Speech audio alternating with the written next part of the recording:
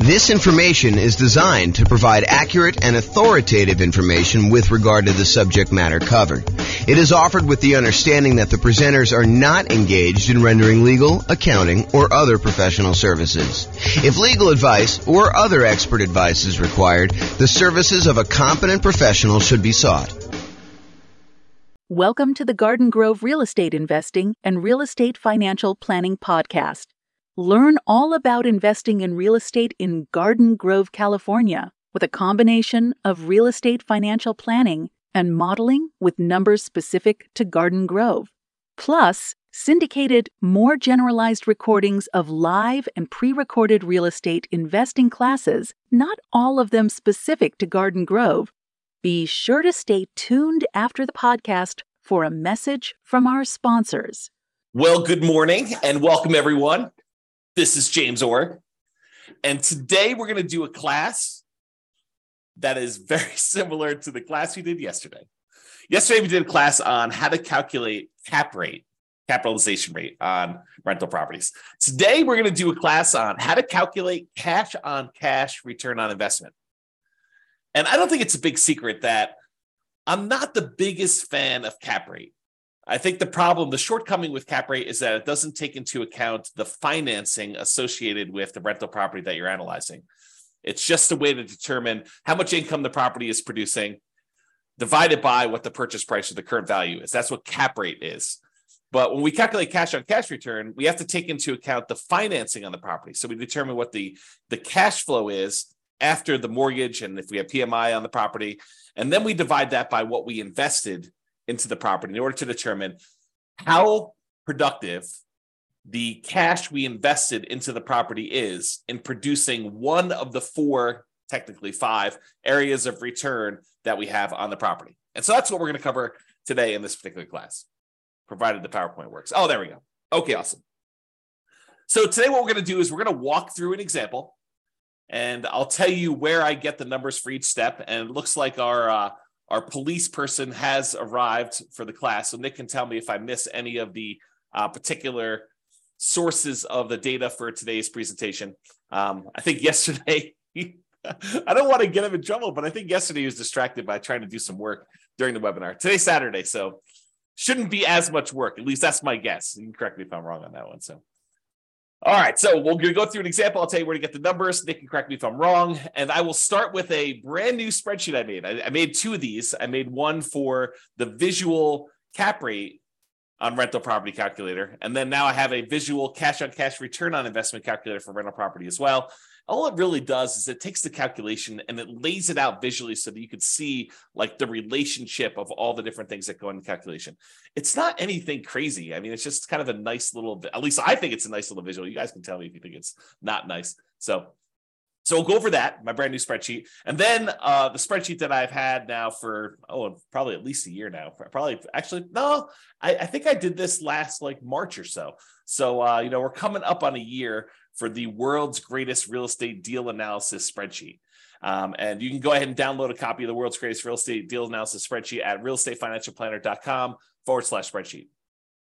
And Layla says, if I become a subscriber, is this a spreadsheet I could get? So the world's greatest real estate deal analysis spreadsheet, as of right now, and by the way, these things, because I'm recording these and people can be listening to them years and years later, right now, the world's greatest real estate deal analysis spreadsheet is completely free. If you go to realestatefinancialplanner.com/spreadsheet, you could download that one. The visual cash-on-cash return on investment calculator for rental property, my thought right now, because it's brand new, is I'm going to post it in the members area for the people on Substack. So that's the thinking on that. So if you want that, you can go download it. But honestly, as you will see, I will use it to show you exactly how the calculation is done.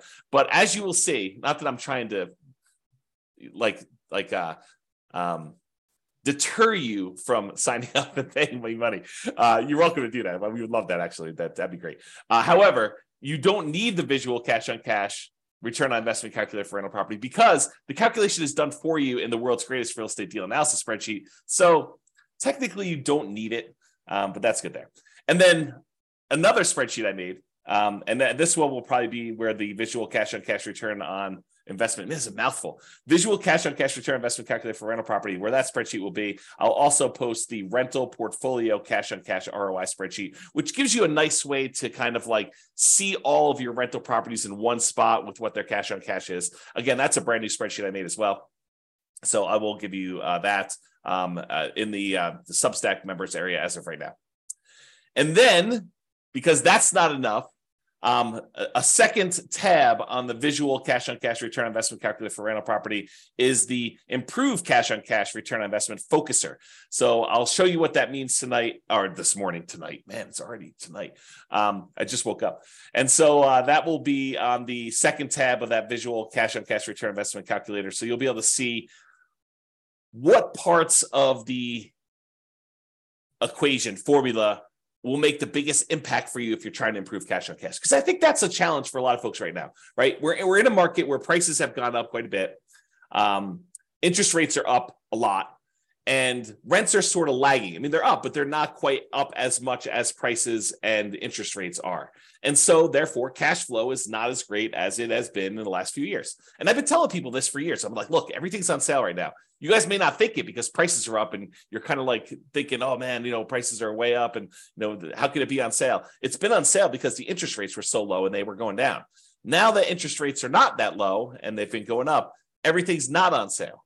And so I think that that's frustrating a lot of folks. And it's a lot of what we're focusing on in this market, right? If you've got a property, especially if you've got property where you've owned it for a while and equity has increased quite a bit, and you're thinking to yourself, okay, I've got all this equity, maybe I should re-leverage up, or maybe I should sell this property and redeploy this capital somewhere else, or maybe I should go get like a HELOC or on the investment property and take some of that money and reinvest it. I think the challenge a lot of folks are having is, what am I going to buy with this? I've got this amazing loan on this property. I got a ton of equity. And so the equity is not super productive because, prices are up and equity has increased. And the cash flow on it's not as amazing as it once was, especially when you think about it in return on equity, which I need to do a class on return of equity, but I digress. Third day in a row with the I digress stuff. So anyway, if the problem we're having is that what do? Do you redeploy that capital? And tomorrow's class, I just posted it this morning. Tomorrow's class is what does it mean to be financially independent? And I will go over all the different components that could make you financially independent. It's not just one thing. And so we'll go look at those and then you can decide, hey, look, I want to be financially independent using this particular measure, this way of getting there. And so now you can ignore all the other noise out there and decide, I don't need to worry about whatever it is, crypto or fix and flips, or, even buying more rental properties. If that's, not your strategy, I can ignore all those other things and really focus in on this one area because that's the way to be financially independent. And honestly, if you've heard the old story about Warren Buffett and his airline pilot, the airline pilot basically asked Warren Buffett, the secret to being successful. And he told him, make a list of the 20 most important things that you want to accomplish in your life. And so the airline pilot goes, he makes this list of the 20, he says, okay, rank them from 1 to 20, 1 being the most important, 20 being the least important. And then Warren Buffett says, okay, now take number 5, anything below number 5, that list are the things that you must avoid at all costs. Because they are distractions. They are things that seem important, but they're not, because you really need to focus all of your energy on those top 5 and only those top 5. You think that, oh, maybe I'll eventually get to number 6 and I really should be working a little bit on that now, or number 7 or number 11 or number 14. But really, that's the problem. The problem is that you think that those are important when they're really not important because you're never going to get to them. And they're going to distract you from achieving the top 5. And so really, tomorrow, what we're going to go over, not today, this is not today's class, but tomorrow we're going to go over is, focusing in on what is most important for getting you to be financially independent. And then realizing you need to ignore all the other crap, even though it's shiny object. You're like, ooh, the flipping land, that sounds amazing. Or, doing short-term rentals, that sounds amazing. Or, doing this nomad thing, I just learned about that. That sounds amazing. And maybe that is in your top 5. But if it's not in your top 5, you need to be able to say no. And I think tomorrow we'll get some clarity on that. Okay, now that I'm way off topic, today we're going to go over the how to improve on cash return investment with the focuser. And if you want to see more examples of me calculating cash on cash, you're welcome to go to realestatefinancialplanner.com/calculate-cash-on-cash. So calculate cash on cash with dashes instead of spaces. Okay. So this is it. This is the visual cash on cash return on investment calculator for rental property. And all it does is it walks you through visually what is happening in order to get there. And if you were on the call yesterday, the webinar yesterday, you heard me go through this very similar looking thing to do cap rate. Why? Because they're similar because up to the net operating income calculation, they're identical. You need net operating income in order to calculate cap rate, and you need net operating income in order to calculate cash on cash return. So they look similar enough to there, but once we get to net operating income, we do something different with it for the calculation for cap rate. For cap rate, we divide it by purchase price or the current value of the property. For cash on cash, we're going to subtract out all the mortgage expenses, and then we're going to divide that by the total cost to close, or the total amount we invest in the property in order to determine it. So that's where we're headed today. A recap for those that didn't watch yesterday's webinar or listen to the podcast or whatever you're doing. All the red inputs on here are what I call primary real estate metrics. They are things that you don't have to calculate them. You get them from somewhere else. For example, rent. You're not calculating rent. You're just getting it. Rent appears. It's what you can get for the property. Or, what your property taxes are. It's not like you need to calculate that. All the blue ones are ones where you calculate. You take, two primary inputs like rent and other income, and that gives you gross potential income as an example. So all the blue ones become these kind of like, they're almost like compound calculations when I think about real estate kind of like metrics, the hierarchy of real estate metrics, like how we get the calculation. The more complicated it is, the more inputs it has, the more likely it is to have errors, and the less you should trust it in a lot of ways, right? And so the further down this line of calculations we go, the more errors we've kind of inserted into the calculation. And so the less certain we should be of that kind of number. And so some of these get really, really complicated. Like when we look at the overall return on investment we have from appreciation and debt pay down and the tax benefits of depreciation and the cash flow on the property. We have all four of those things going in and all the inputs that go into getting to that point. That number is awesome. We love that number, but it doesn't really have a lot of certainty in it because there's so many assumptions that go into it. You'll see just the assumptions for one of those areas on the cash on cash return investment today. So we're kind of going there. All right. So the blue ones are the ones that are compound. The yellow ones are ones that take both a compound input, a secondary one, and you also have primaries or more than one kind of blue one in there. And so you can kind of see they get more complicated as we go down. The red ones are all the ones you're going to need inputs for, and the green one's kind of what we're seeking. It's the only one that's not color-coded based on how it is in terms of the hierarchy of metrics there.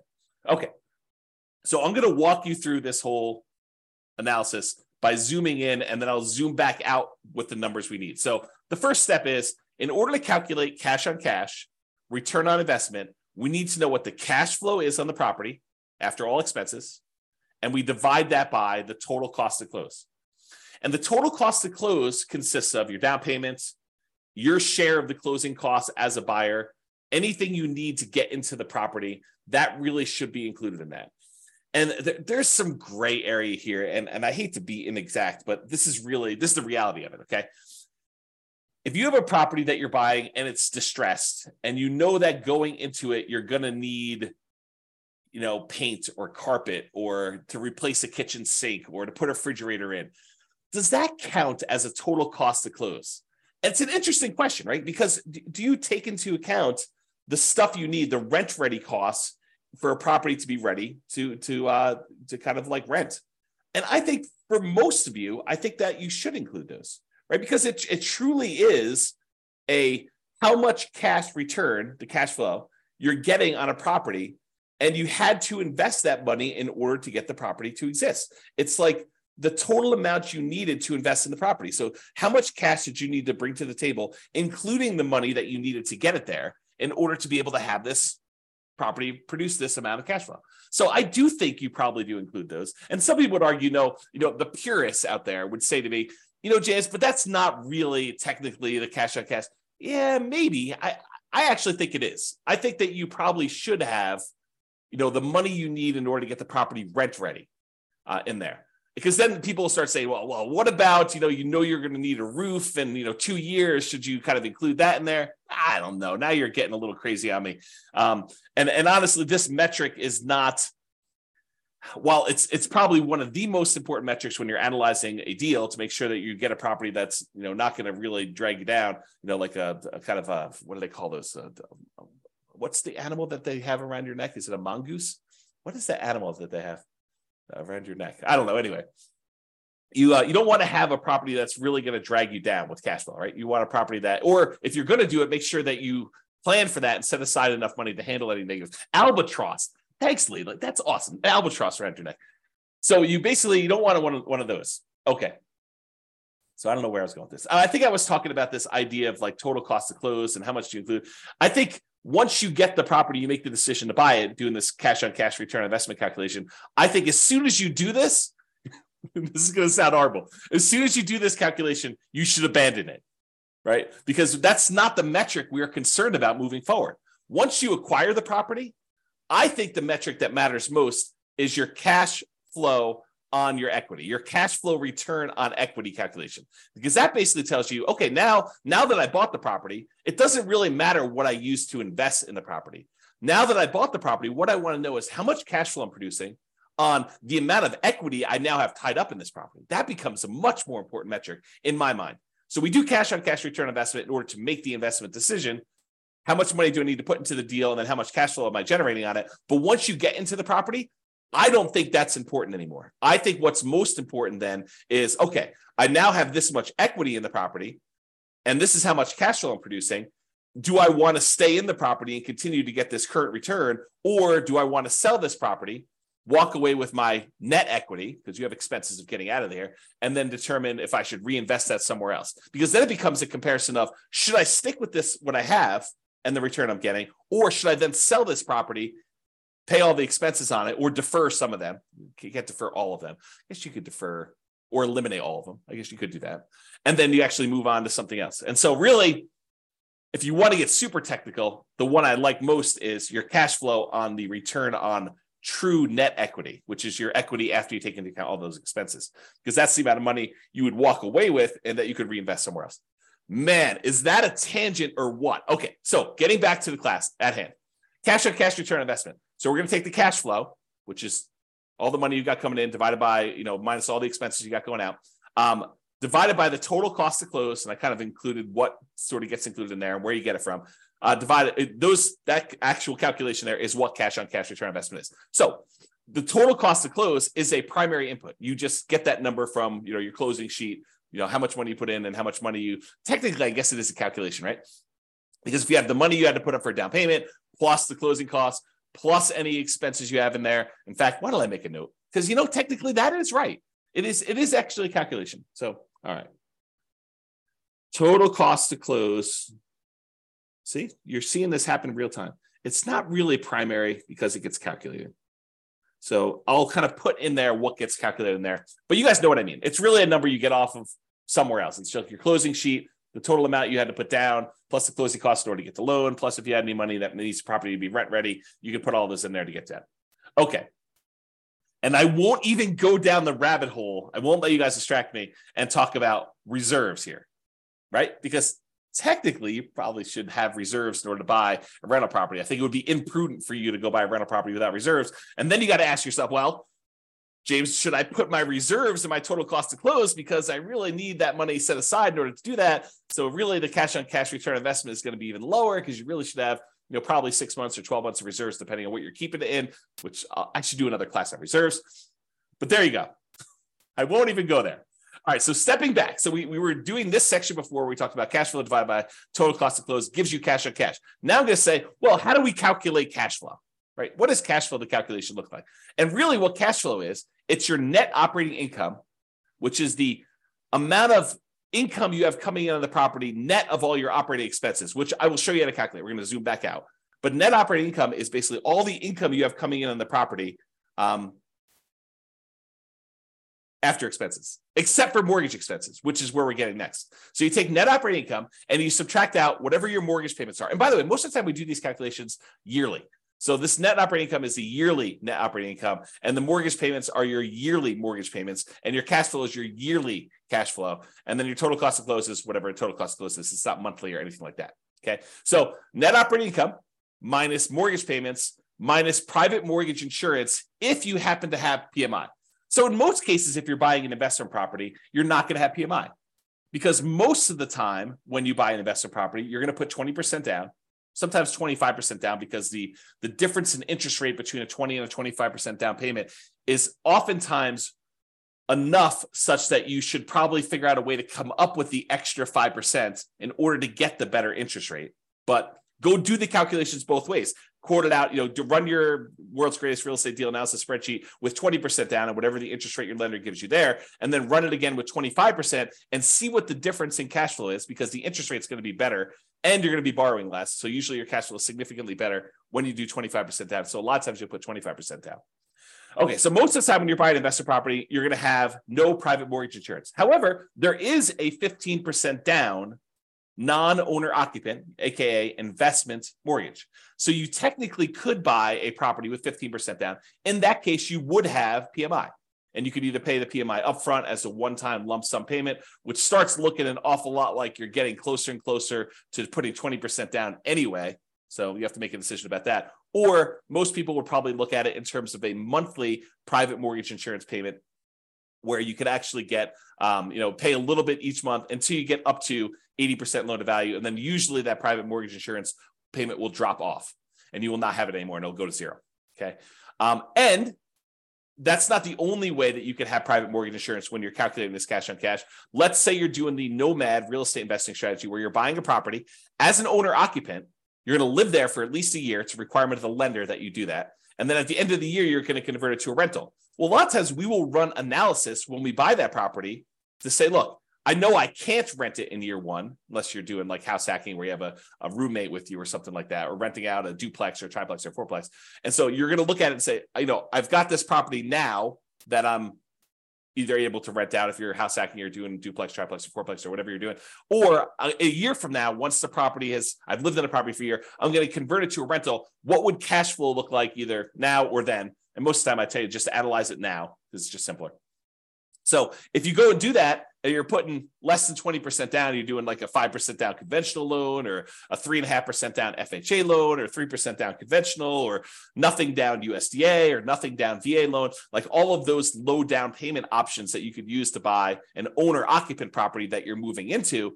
In those cases, except for VA, you'll have PMI.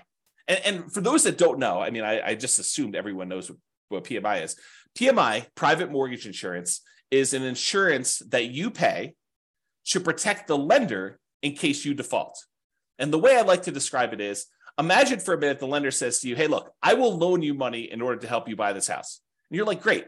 And they say, okay, what I'd like you to do though is I want you to have some skin in the game so that if the property value goes down, I'm protected, and that you would lose money first. And you're like, hey, that sounds reasonable to me. You're willing to loan me money in order to buy this house. It sounds reasonable that I have some skin in the game to do that. And so what the lender says is, I'd like you to put down 20% so that if the property value dips and I have to foreclose on you because you stop making payments, that I'll be able to get all of my money back out, all that 80% value back out. And I will feel very, very safe in that position.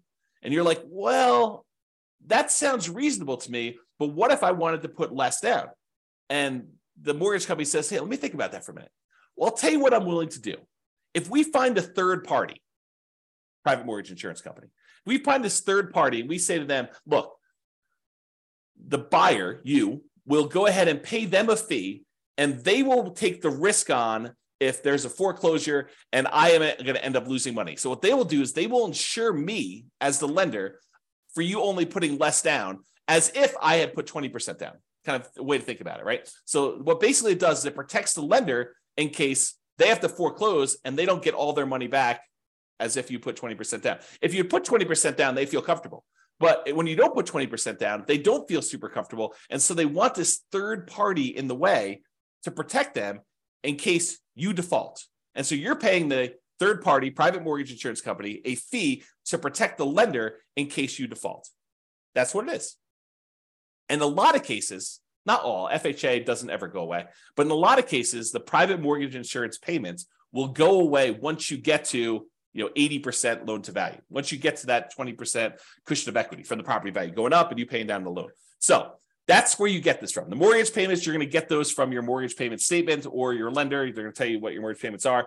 The private mortgage insurance number, you're going to get that from your lender. They're going to tell you, hey, look, your PMI payment is going to be either X number of dollars upfront as a one-time payment or monthly in order to, kind of help offset this risk and pay the mortgage insurance premium until you get to, 80% loan to value or 78% loan to value or whatever it is for them. So you're going to get those numbers from there. And then we already covered where to get the total cost to close. So we've got to the point now where we've calculated cash flow from net operating income, which is calculated. We'll show you how to do that here in a second. And then you get private mortgage insurance and your mortgage payments from those sources. All right. Let me take a break. All right. Zooming back out a little bit more. Now we've covered net operating income.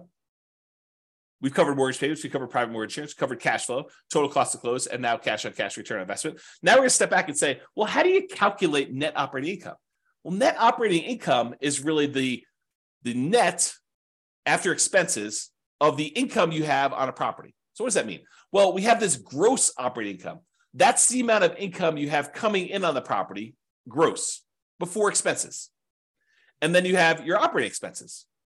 So you subtract your operating, and by the way, little, what are they called? The operator symbols. So this is minus. So gross operating income minus operating expenses gives you net operating income. Net operating income minus mortgage payments minus private mortgage insurance, and that equals cash flow. And then cash flow divided by total cost to close gives you your cash on cash return. So there's little operators in there to show you what the calculation is. Okay. So gross operating income minus your operating expenses. So all the operating expenses are, which we're going to cover here in a second, all the things that cost you to operate the property: taxes, insurance, maintenance, property management, things of that nature. So those are all the operating expenses. And the gross operating income is going to be all your rent, stuff like that, which we're going to show you how to calculate here in a second as well. Okay, any questions on that? So these are not inputs for you, right? These are not the red boxes where you need to come up with them. They're calculations, which we're going to calculate here in a second. All right, we've zoomed out again. Let's go calculate what gross operating income is. Well, gross operating income is the gross potential income. Gross potential income is all of the income you could possibly produce if nothing were to go wrong with your particular property.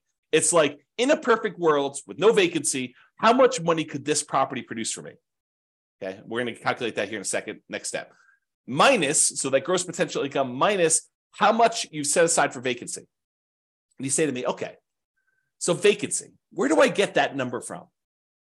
Well, vacancy is an estimate of how much we think the property will be vacant in the future. I guess you technically could do it in arrears. If you wanted to calculate what your cash on cash return was over the last year, you could do something like that. But most of the time, it's a forward-looking number, right? We're trying to say, how much will this property be vacant? And if it's a property that's not desirable and you're trying to get like absolute very top of the possible range of rents, might your vacancy be higher? Probably, especially if you wait for your current tenant to move out before you start doing repairs and marketing your property to find your next tenant. However, if you start way early, even before the current tenant is out of the property, you ask your current tenant, 90 days before their lease is about to expire, do you want to renew your lease, or should we start marketing the property in order to find the next tenant? Then you could start marketing the property if they don't tell you within a very short period of time, within a week or so, hey, listen, I do want to renew, or no, I plan on moving out. Then you could start marketing your property, 60 to 90 days before the property becomes vacant. Shouldn't your vacancy be a little bit lower? Even if you start searching for a tenant with higher rent early on, and if you're not getting calls, you're not getting inquiries, you drop the rent a little tiny bit, do it for another few days, see if you're getting calls and inquiries, and then drop it another little bit until finally you're at whatever the fair market rent is, and you're getting a reasonable number of calls and inquiries and applications on your property. And because you're starting 60 to 90 days in advance, taking 3 or 4 or 5 days or a week in order to test the slightly higher rent before you drop it a little bit and then continue testing it to refine it. If you do that as a strategy, won't your vacancy be a lot lower? So if you're using this strategy of starting 69 days in advance, and you're testing your rents, and you're definitely a good salesperson about being able to, talk to people and sell your property and tell them about the pros and cons and the benefits and why they should rent from you and not the other house down the street. If you're good at sales and you're, selling the tenant, and you're also good at marketing the property, you've got really good photos, you got really good description, you got a good process. The property shows well because the current tenant is a high quality tenant that's taking care of the property, and you've done all the maintenance of the property so that it looks good when you're showing it with the tenant there. Like, if all these things are true, then vacancy, I think, should be in that kind of like 3% to 5% range, probably closer to 3%. But if you're kind of like lackadaisical, a little bit reactive in your kind of thing, you're kind of testing high rents, you're thinking, I'd rather have a month of vacancy, but get $50 more a month in rent because that makes sense to me, which it doesn't. But, you're thinking of all these kind of different strategies, then maybe you're kind of like vacancy is going to be 5 to 8%. Or maybe you're hiring a property manager and they're not doing a great job. Maybe that's 5 or 8%, or even higher. I mean, if you have like a really poor quality property and it's in a rough part of town and it's hard to fill, and you're trying to get really top dollar for the rent because that's what you believe you should be doing, you might have higher than that. Or if you have a lot of turnover where you have tenants that are constantly being evicted because you have a low quality tenant pool, and by the way, you'll find better quality tenants by starting earlier. You get planners. You get someone who's like, I don't need a property tomorrow because I'm evicted. I'm living on the street. I need a property tomorrow in order to find this. My lease is going to expire at the end of whatever it is, March, and so that's when I want my property. And so I'm going to start looking in January to find my replacement. That's the type of planning tenant, high quality tenant that you want. Someone who's thinking ahead. Someone who's not like out on the street looking for a property to live in tomorrow. I mean, and that's the type of people you get, or a lot of vacancy where you're waiting for someone to move in if you've got a property that's vacant and you're trying to advertise. Okay. So the vacancy one, you use that as a percentage of the rent you're collecting, because, we have that thing there. So you can kind of do the calculation. I think, if you don't know any better, 5% is probably pretty reasonable for that number. If you're a good property manager and you know what you're doing, 3% I think is a little bit of a better number. And if you are a train wreck, man, that sounds horrible. But if you're a train wreck with your property management skills, then use a higher number. Okay. Am I doing a good job, Nick, with getting these in here? Make sure we got all this stuff. Okay, good. Let me know.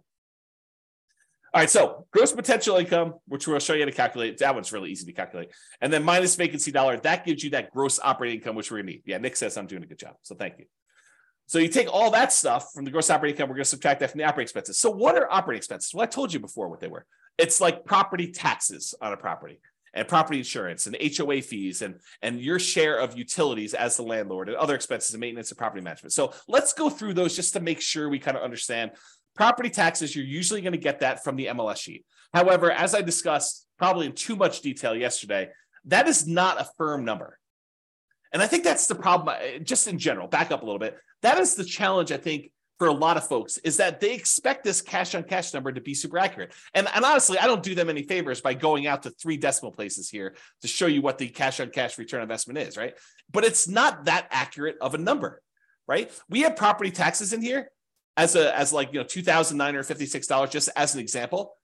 However, when you buy a property in some jurisdictions, in some markets, they actually reassess the property based on the sale, and your property taxes are going to change because now they know what the real value is, high or low. Could go up, more likely, or it could go down, less likely. So it could change. And I gave the example yesterday of you're buying a property from a senior and they had the senior tax exemption. They had like a homestead exemption on their property. And so maybe their taxes are really, really low. Like you're looking at it, you're like, wow, the property taxes on this property are only $1,200 a year. That's amazing. This property's going to cash flow like crazy. Well, it's going to cash flow like crazy if you were a senior and you had a senior homestead exemption on the property. Yeah. But when you buy the property, you no longer get that exemption. Right. And so property tax numbers can change. They're not static. They're not fixed. And they probably will get changed when the property gets reassessed anyway. Like this number goes up over time. So just be aware that this is not a super exact science. Like if you're looking at 2 different properties and you're like, what, this one gets me 4.91% cash on cash return, and this one gets me 4.85. I definitely should go with the 4.91.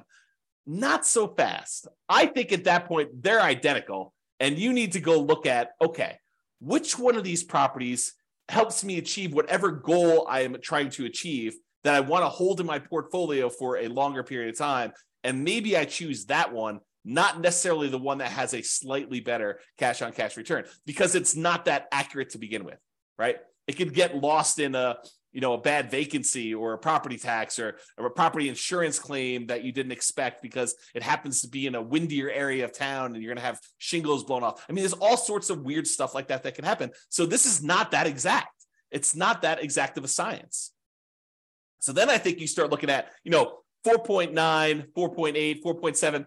They're all really, really close. Now let me think about, okay, of the properties I'm considering, which one do I really want to have in my portfolio? Which one helps me achieve my goal?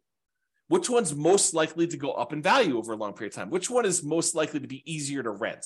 Which one is more likely to have people stay there for a long term as a renter in it? Which one am I able to add the most value to? Like all these other considerations. In fact, I probably should do, and let me know if you think I should do this, but I probably should do a class on that. Like, the non-cash on cash calculation considerations when selecting a particular property, right? Like it's all these soft skills, all these sort of speculative, maybe I shouldn't do a class on that because they are like, they're speculative. Like, what do I think is true about the future of this particular property? It's like all those gut feeling ones, all the kind of blink things. If you remember Malcolm Gladwell's book, Blink, about making decisions on stuff, right? Like how you kind of think about those. So I don't know. We'll have to go into that in detail, but so you know where to get property taxes from, and you know why it's not always 100% accurate. Similarly with property insurance, I think when you start your search to buy a replacement property, you call your insurance agent on a property really early on property, and you say, look, this is pretty typical for the properties I'm looking at. What would property insurance be on a property? If you have other properties, you don't even need to do this because but what would property insurance be on a property that I'm buying that's, about a X dollar property with, 4 bedrooms or this marketplace and this kind of thing. And they'll say, insurance on that would be $1,600 a year, whatever number they give you.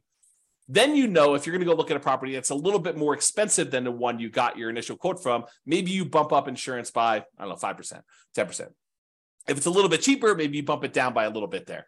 But you're not calling your insurance, at least I don't think you should. I think this is borderline harassment. You're not calling your property insurance company every time you're analyzing a brand new deal. You get 6 new properties in the morning, you have your insurance agent on the phone running insurance quotes on 6 properties. Sounds like overkill, right? You're going to use a rough number to do your calculation. Maybe when you go out to the property, you're like, oh, this one does look interesting. I think I would like to make an offer on this. At that point, you probably could call your insurance agent and get an updated quote from them. Or maybe you wait for your offer to get accepted. If you're going to do an offer that doesn't have a high probability of getting accepted, maybe you wait until after it gets accepted and you're in your due diligence period, provided you keep your due diligence deadline, your ability to object if insurance is unreasonable or you're unable to get it. If you don't have that deadline and the ability to terminate, maybe you do call them beforehand and make sure, double check. But that's the idea. And so insurance, you're going to have these kind of rough numbers in place while you're doing your calculations, and then you'll firm them up later as we go. Okay. HOA fees, you're going to usually get that from your real estate agent or find out what HOAs they're in and then call the HOA companies if you're doing this yourself. Landlord paid utilities. This is not like the utilities that are for the property that the tenant is paying. So normally in a lot of markets, that's going to be electricity and water and sewer and gas, whatever the heating source is that they're going to use for the property. A lot of times the tenant is going to be paying those. The landlord paid utilities are the utilities that are exclusive for the landlord to pay. For example, that I like to use all the time is you have a fourplex. There's a common area like a foyer where when you walk in, it's kind of lit. It's got 4 doors going to the 4 different units. And that central area is its own utilities that the landlord is responsible for paying. That would be an example of an expense you put here because that's something you as a landlord are paying. The other tenants are paying for their own individual units, okay? Other expenses, snow removal, cleanup around a property, landscaping that you kind of have to do, to kind of maintain it, especially if it's multifamily. Things like that are usually covered in other expenses. There's probably other examples in there, but that's kind of like the catch-all for all the other things you have there. And then maintenance on the property, you're going to set aside a certain amount of money. I mean, you know that things are going to wear out over time. You need to budget for those. I probably need to do an updated class on capital expenses and maintenance and kind of walk through those again. If you have access to the old one, you can go watch that. There's some really good stuff in there about like what's maintenance, what's capital expenses, and what's normal. And I made some like really crazy, like, this spreadsheet's kind of cool, but I made some ridiculously cool spreadsheets for doing capital expenses and maintenance and kind of budgeting those. And in fact, I should make a note. That's something I should talk about when I talk about when you should sell. All right, made a note for myself. Thank you. All right, cool. So those are the maintenance things. You should definitely have a maintenance number. So typically what it is, it's a percentage. You can really do the full calculation and say, look, these are the components and this is how frequently and this is how old they are. And you could do the calculation. That's what one of the spreadsheets does. Or you could say, look, I'm going to set aside whatever, to 8%, 10%, 12%, 15% of the rents coming in to set aside for maintenance on the property. And again, that's forward-looking. That's an estimate. Is it possible you could have a tenant stay in a property for 12 years and you not have to replace carpets for 12 years? Yep, definitely possible. Is it possible that you could have 3 tenants in 3 years, just no fault of your own, just, the tenant moves in, they get a job offer in another state, they move out. Another tenant moves in, they decide to fall in love and get married and they move out. Another tenant moves in, they only going to be there for a year and then they move out at the end of the year. And then after 3 relatively hard turns from 3 hard tenants, you have to replace carpet. Is that possible? Sure. But you're kind of estimating moving forward. All right. And then finally, property management. If you're going to do property management yourself, a lot of times you'll use 0 here. If you're going to do property management yourself, some people will put, some of their hard costs of doing property management. I think fewer people, but some would probably put in, a nominal fee for what their hours are worth doing that. And then of course, if you're hiring a professional property management company, you would actually put in what your cost is to have them do the work for you there. Okay. No questions, I assume. If there are questions, you go ahead and put them in there. So that is how you calculate those. Let's step back one more time to show you how to calculate gross potential income, but it's really easy. Your gross potential income, the amount of income you could potentially earn on this property before anything else happens, is really a combination of your rent and any other income you can get from the property.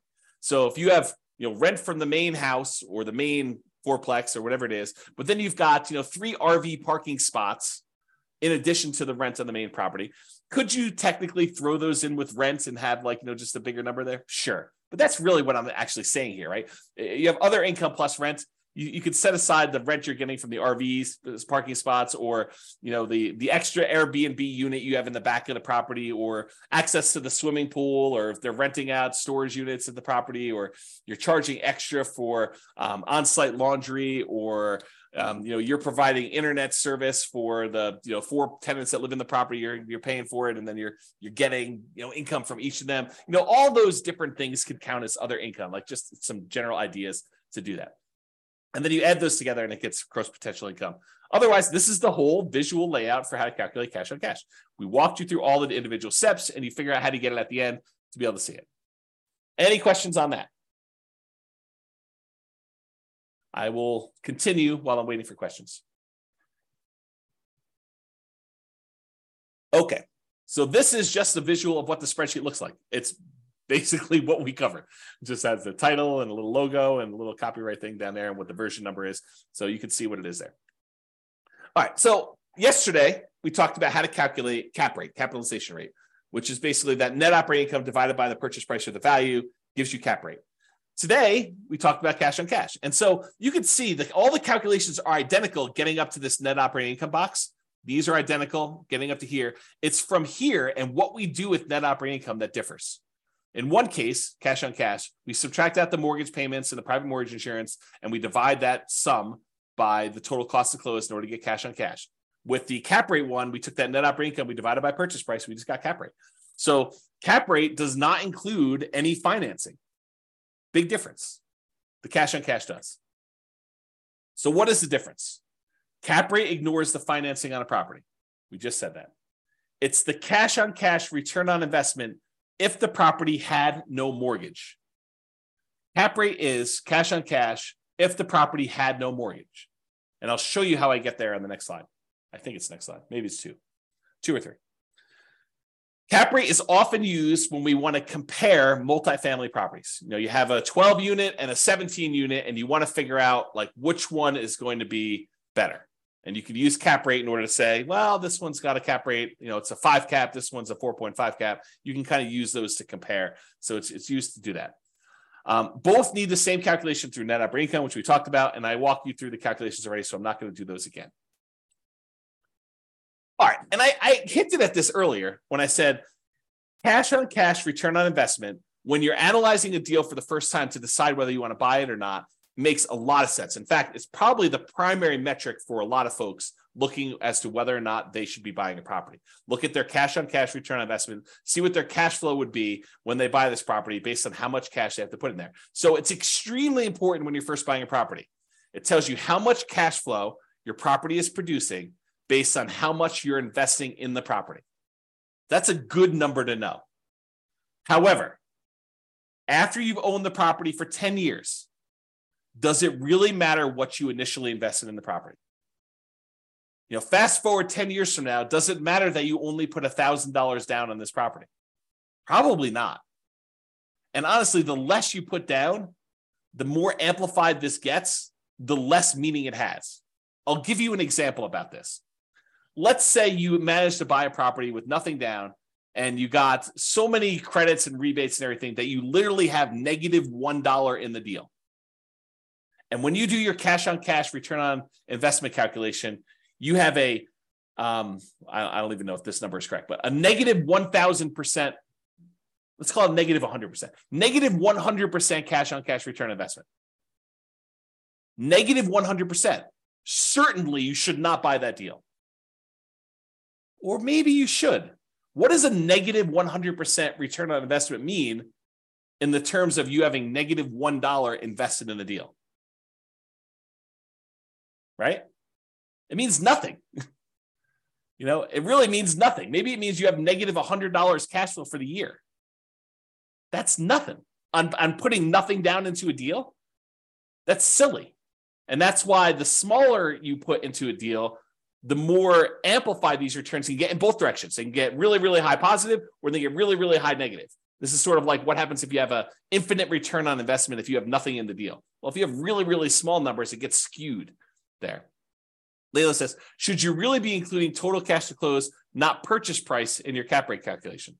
No. For cap rate, the definition is the purchase price. So the definition of cap rate is your net operating income divided by the purchase price or the then current value of the property. We use purchase price when we're doing the new purchase or when you're selling a property. But when you're doing a property that you already own, you use the value of the property. So that is the definition of what it is. So yeah, good question. So when I was saying this before, so does it really matter 10 years in the future what you had initially invested in the deal? And my answer is no, it does not. What if your property went up in value a lot? Does it matter that you bought it with almost nothing down? Let's say $1,000. No, because now you have whatever it is, $100,000 in equity. It didn't matter that you initially started with $1,000. Now you're concerned about, okay, I got $100,000 in equity. What am I earning on this $100,000 of equity? Am I only earning $500 a year in cash flow? Because $500 a year in cash flow on $100,000, is relatively small. Maybe you could take that $100,000 and invest it somewhere else and get better cash on cash, better return on your cash flow in general. Or maybe all the other returns are so good that you still want to stay in that deal, which is why I think this is just one measure, right?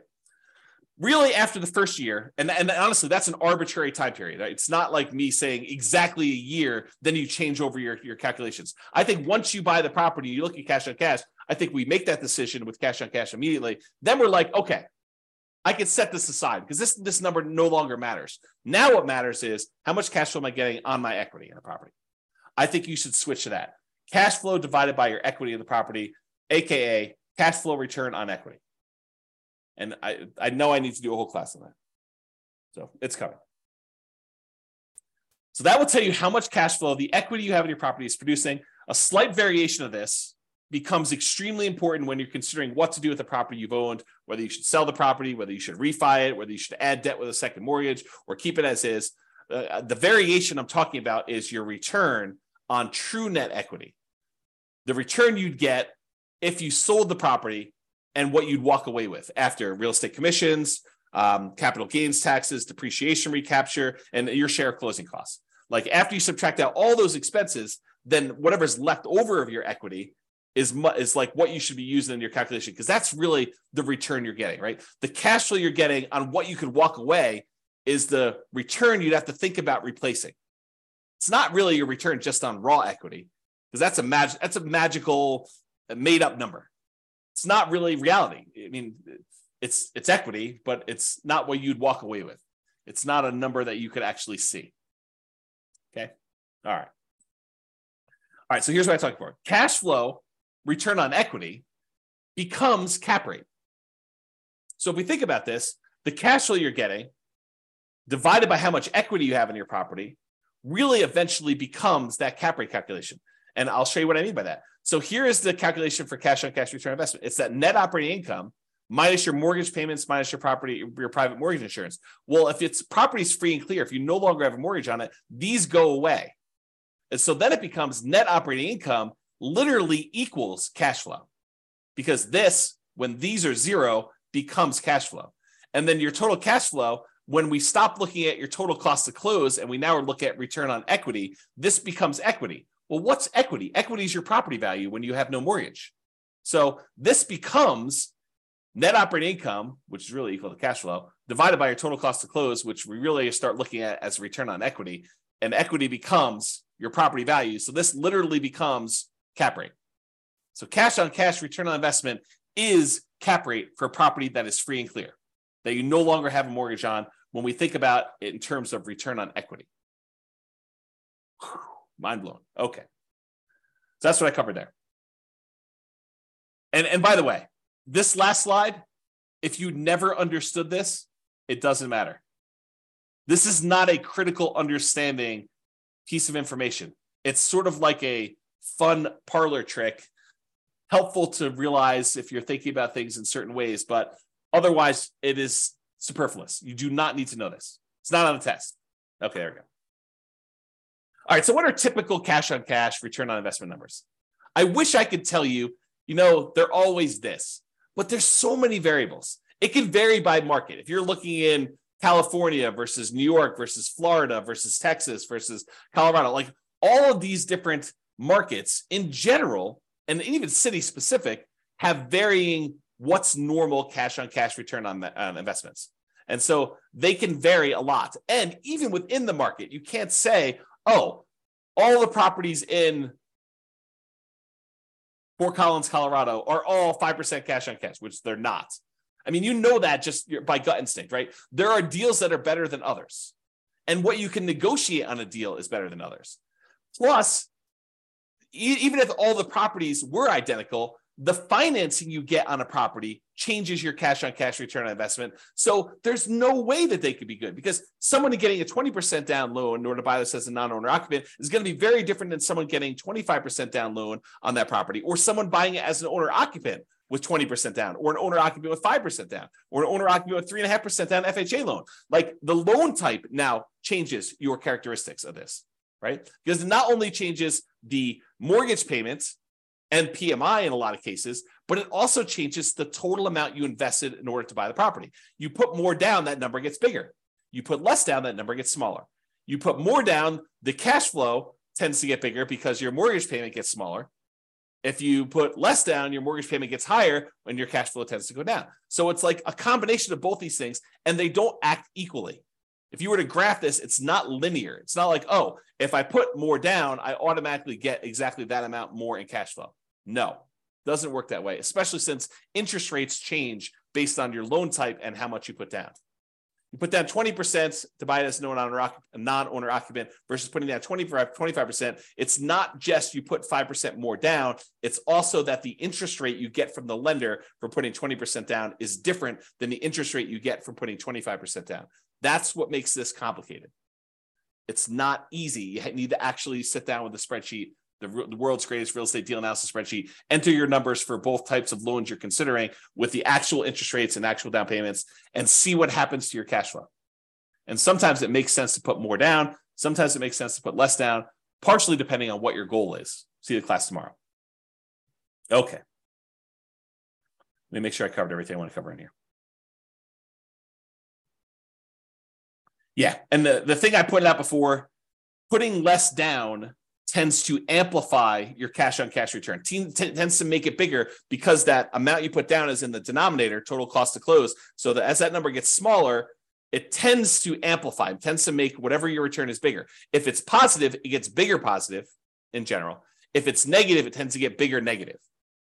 So when you're doing Nomad and you're putting very small amounts down, you can have these really abnormally high cash on cash returns and these abnormally low cash on cash returns, negative, okay? In general, nicer, high demand properties tend to have lower cash on cash return on investment numbers. If you want to go buy pretty properties that you feel really good about, and you're like, I like this property, it's really, really nice. In general, those tend to have lower cash on cash return investment numbers. Usually the properties that have better net operating income, better cash flow on them are the properties that are rougher, less nice. They're ones that they have some type of economic or location challenge or structural or conditional challenge on them. Those are the ones you tend to get better cash flow.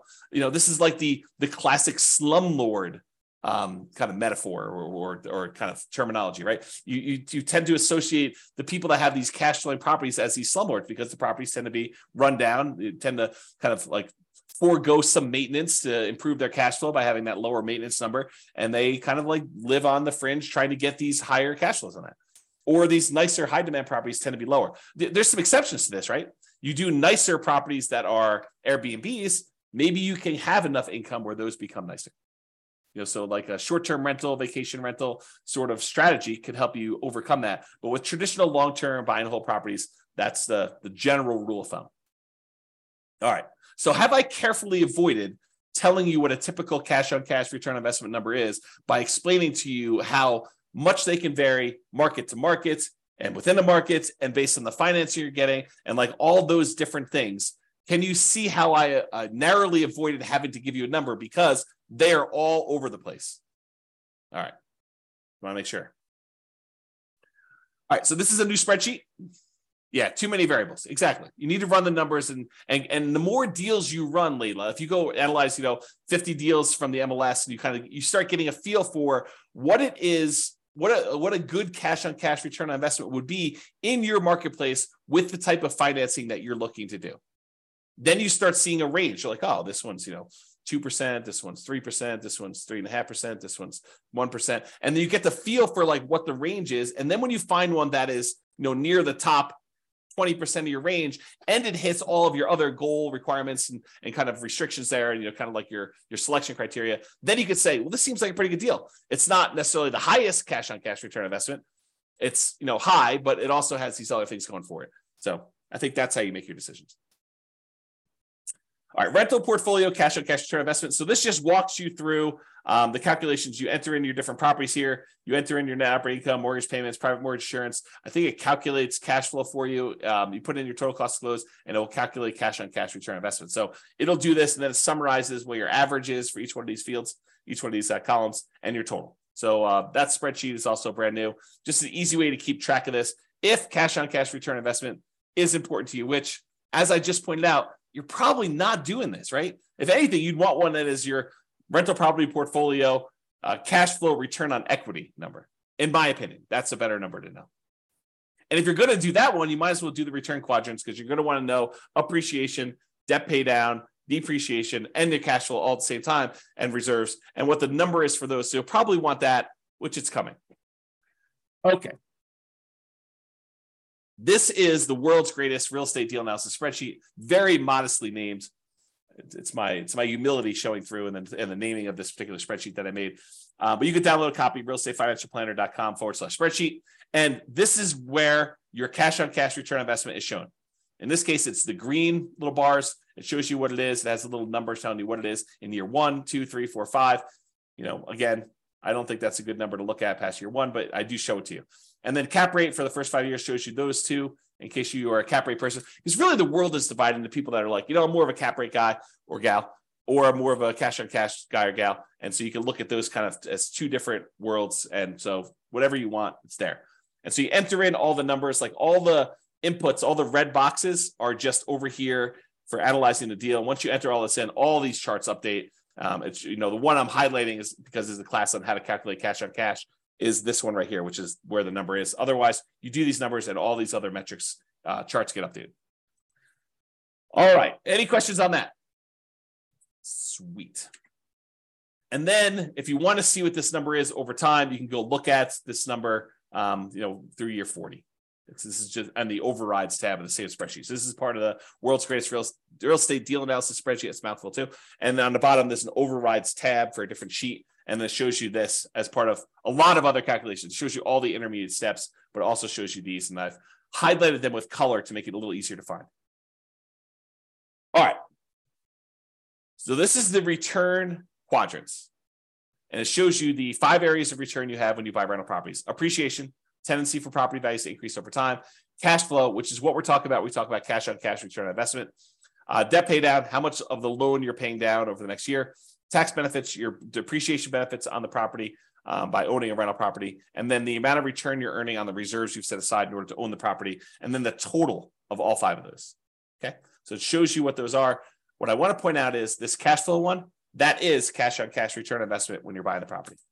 So typically cash on cash return on investment is represented here for the return on investment quadrant. So when you're looking at it for year 1, this is a really important number to look at for your number. And that is literally cash on cash return. That's the calculation we did today. Okay. All right. Improving cash on cash return on investment. I did not expect this class to go this long. It's all the tangents I'm going off on. So I expect to be done around this point, but I've only got 3 more slides left to go. And one of them is like a final, just kind of like contact information. So improving cash on cash return on investment.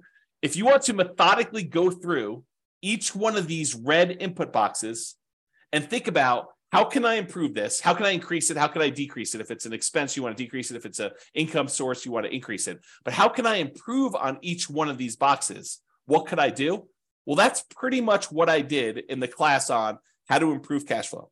Because if you go through and you methodically think of all the different ways you can increase rents, all the different ways you can get other income on a property, all the different ways that you could decrease your vacancy, all the different ways you can kind of keep your property taxes low or reduce them in some cases, all the different ways you can kind of mitigate property insurance, all the different ways you can reduce your HOA expense, which is hard to do, landlord paid utilities, which is really hard to do, other expenses, which you may be able to do, maintenance on a property, how do you kind of reduce maintenance overall, and then how do you reduce property management without having to do all the work yourself? Like if you think about reducing all those and mortgage payments, that's all the financing stuff, and PMI, which is all the PMI related stuff, and the total cost to close, which is minimizing how much you have invested in the deal and getting seller to pay some closing costs, like all those things. If you think about how to improve all those, that's literally how you improve cash on cash.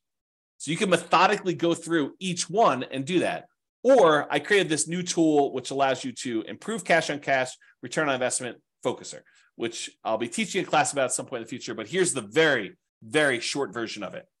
On the left side are all the income, expenses, and calculations. So all the red ones are your primary inputs. The blue ones are those secondary real estate metrics. The yellow ones are tertiary ones. And then the green one is what we're trying to solve for. That's the ultimate one we're doing. It shows you what the values we use from this thing right here. All these red values just get moved over there. So it shows you all the values that we're doing. And then it says, okay, if I change rent by 10%, increase it by 10%, this is what the new value would be. And if I changed it to this new value, here's what the new cash on cash return on investment would be. So it went from 4.895 to now 7.73. Well, that's a 57.92% improvement. So that would be a good one to focus on if you were trying to improve your cash on cash. But it shows you if you only improve other income by this amount, then it only improves it by 1.39%. If you improve this other one by 10%, you reduce your operating expenses, it improves your cash on cash return on investment by 14.33. So you could see the ones that make the biggest difference, which ones you should focus on to improve your cash on cash return on investment. And you can play with these numbers. You could change it and say, look, if this only went up by 5% or 1%, or what if this went down and this one did, and it only does one variable. So this only calculates what happens if rent changes. It doesn't do rent and other income and property taxes and does a calculation. It's only a single one to focus on. Okay. This is the second page of the visual cash on cash return on investment rental property calculator. So it's the second tab. That's where you'll find it. All right, additional examples. Last slide. If you want to see me kind of walk through these calculations again for basically any property that we model, you can go ahead and go to realestatefinancialplanner.com/calculate cash on cash. It has dashes in there. And any of the models you go to, if you go to the models page, Real Estate Financial Planner /model, realestatefinancialplanner.com/model. And if you pick a particular model, like doing Nomad or put 20% down or whatever, and then you go to copy it, it'll list the properties that it has in there. And below the property, it'll say, walk me through the cash on cash, or walk me through cap rate, or walk me through net operating income. So you can see me with software walk you through this analysis. And I explain to you what the steps are and where we got those numbers from and everything else. So if you want to see those, that's how you can do that. And that's only 3 minutes over is the end of presentation. Any final questions? You guys are very welcome. Wow, people are saying thank you without even me saying it. So you are very, very welcome for that. Hopefully that was super helpful for you guys with walking through cash on cash and how to get it done and why you probably don't need to manually calculate it. Just use the spreadsheet to do it. But hopefully that'll be helpful. And I hope some of the tangents, like there's always this debate over, do I go off on tangents and give you the extra information that maybe wasn't on the slide, but it reminds me, it's like, oh, well, I need to tell you about this. And so let me go share with you this sort of insight on some other stuff. Yeah. So people love the extra stuff. That's awesome. Okay, cool. Yep. Yeah. Everyone likes the tangents. Everybody likes the tangents. So that's it, folks. Thank you for coming. Show up live. I'll try to get the recording, provided the recording goes through. Try to get the recording up for those that have access to it. Enjoy your weekend. I will talk to you all soon. And I am doing a class tomorrow. So if you want to log in for that, that'd be awesome. Bye-bye for now. With home prices up, mortgage interest rates up, and rents up, but not quite enough to counteract the higher prices and interest rates, cash flow on rental properties in Garden Grove is harder than ever. Book a call with the Real Estate Financial Planner to apply our proprietary 88 strategies to improve cash flow on your rentals. See the show notes for a link to schedule your call and prove your cash flow today. If you're a real estate agent, lender, or professional in Garden Grove that wants to help our real estate investor listeners, consider reaching out to learn about collaboration opportunities with this podcast. We'd love to add more value to our listeners by having you assist our investors buy, sell, and finance their real estate investments. See the show notes to schedule a call to discuss collaboration opportunities.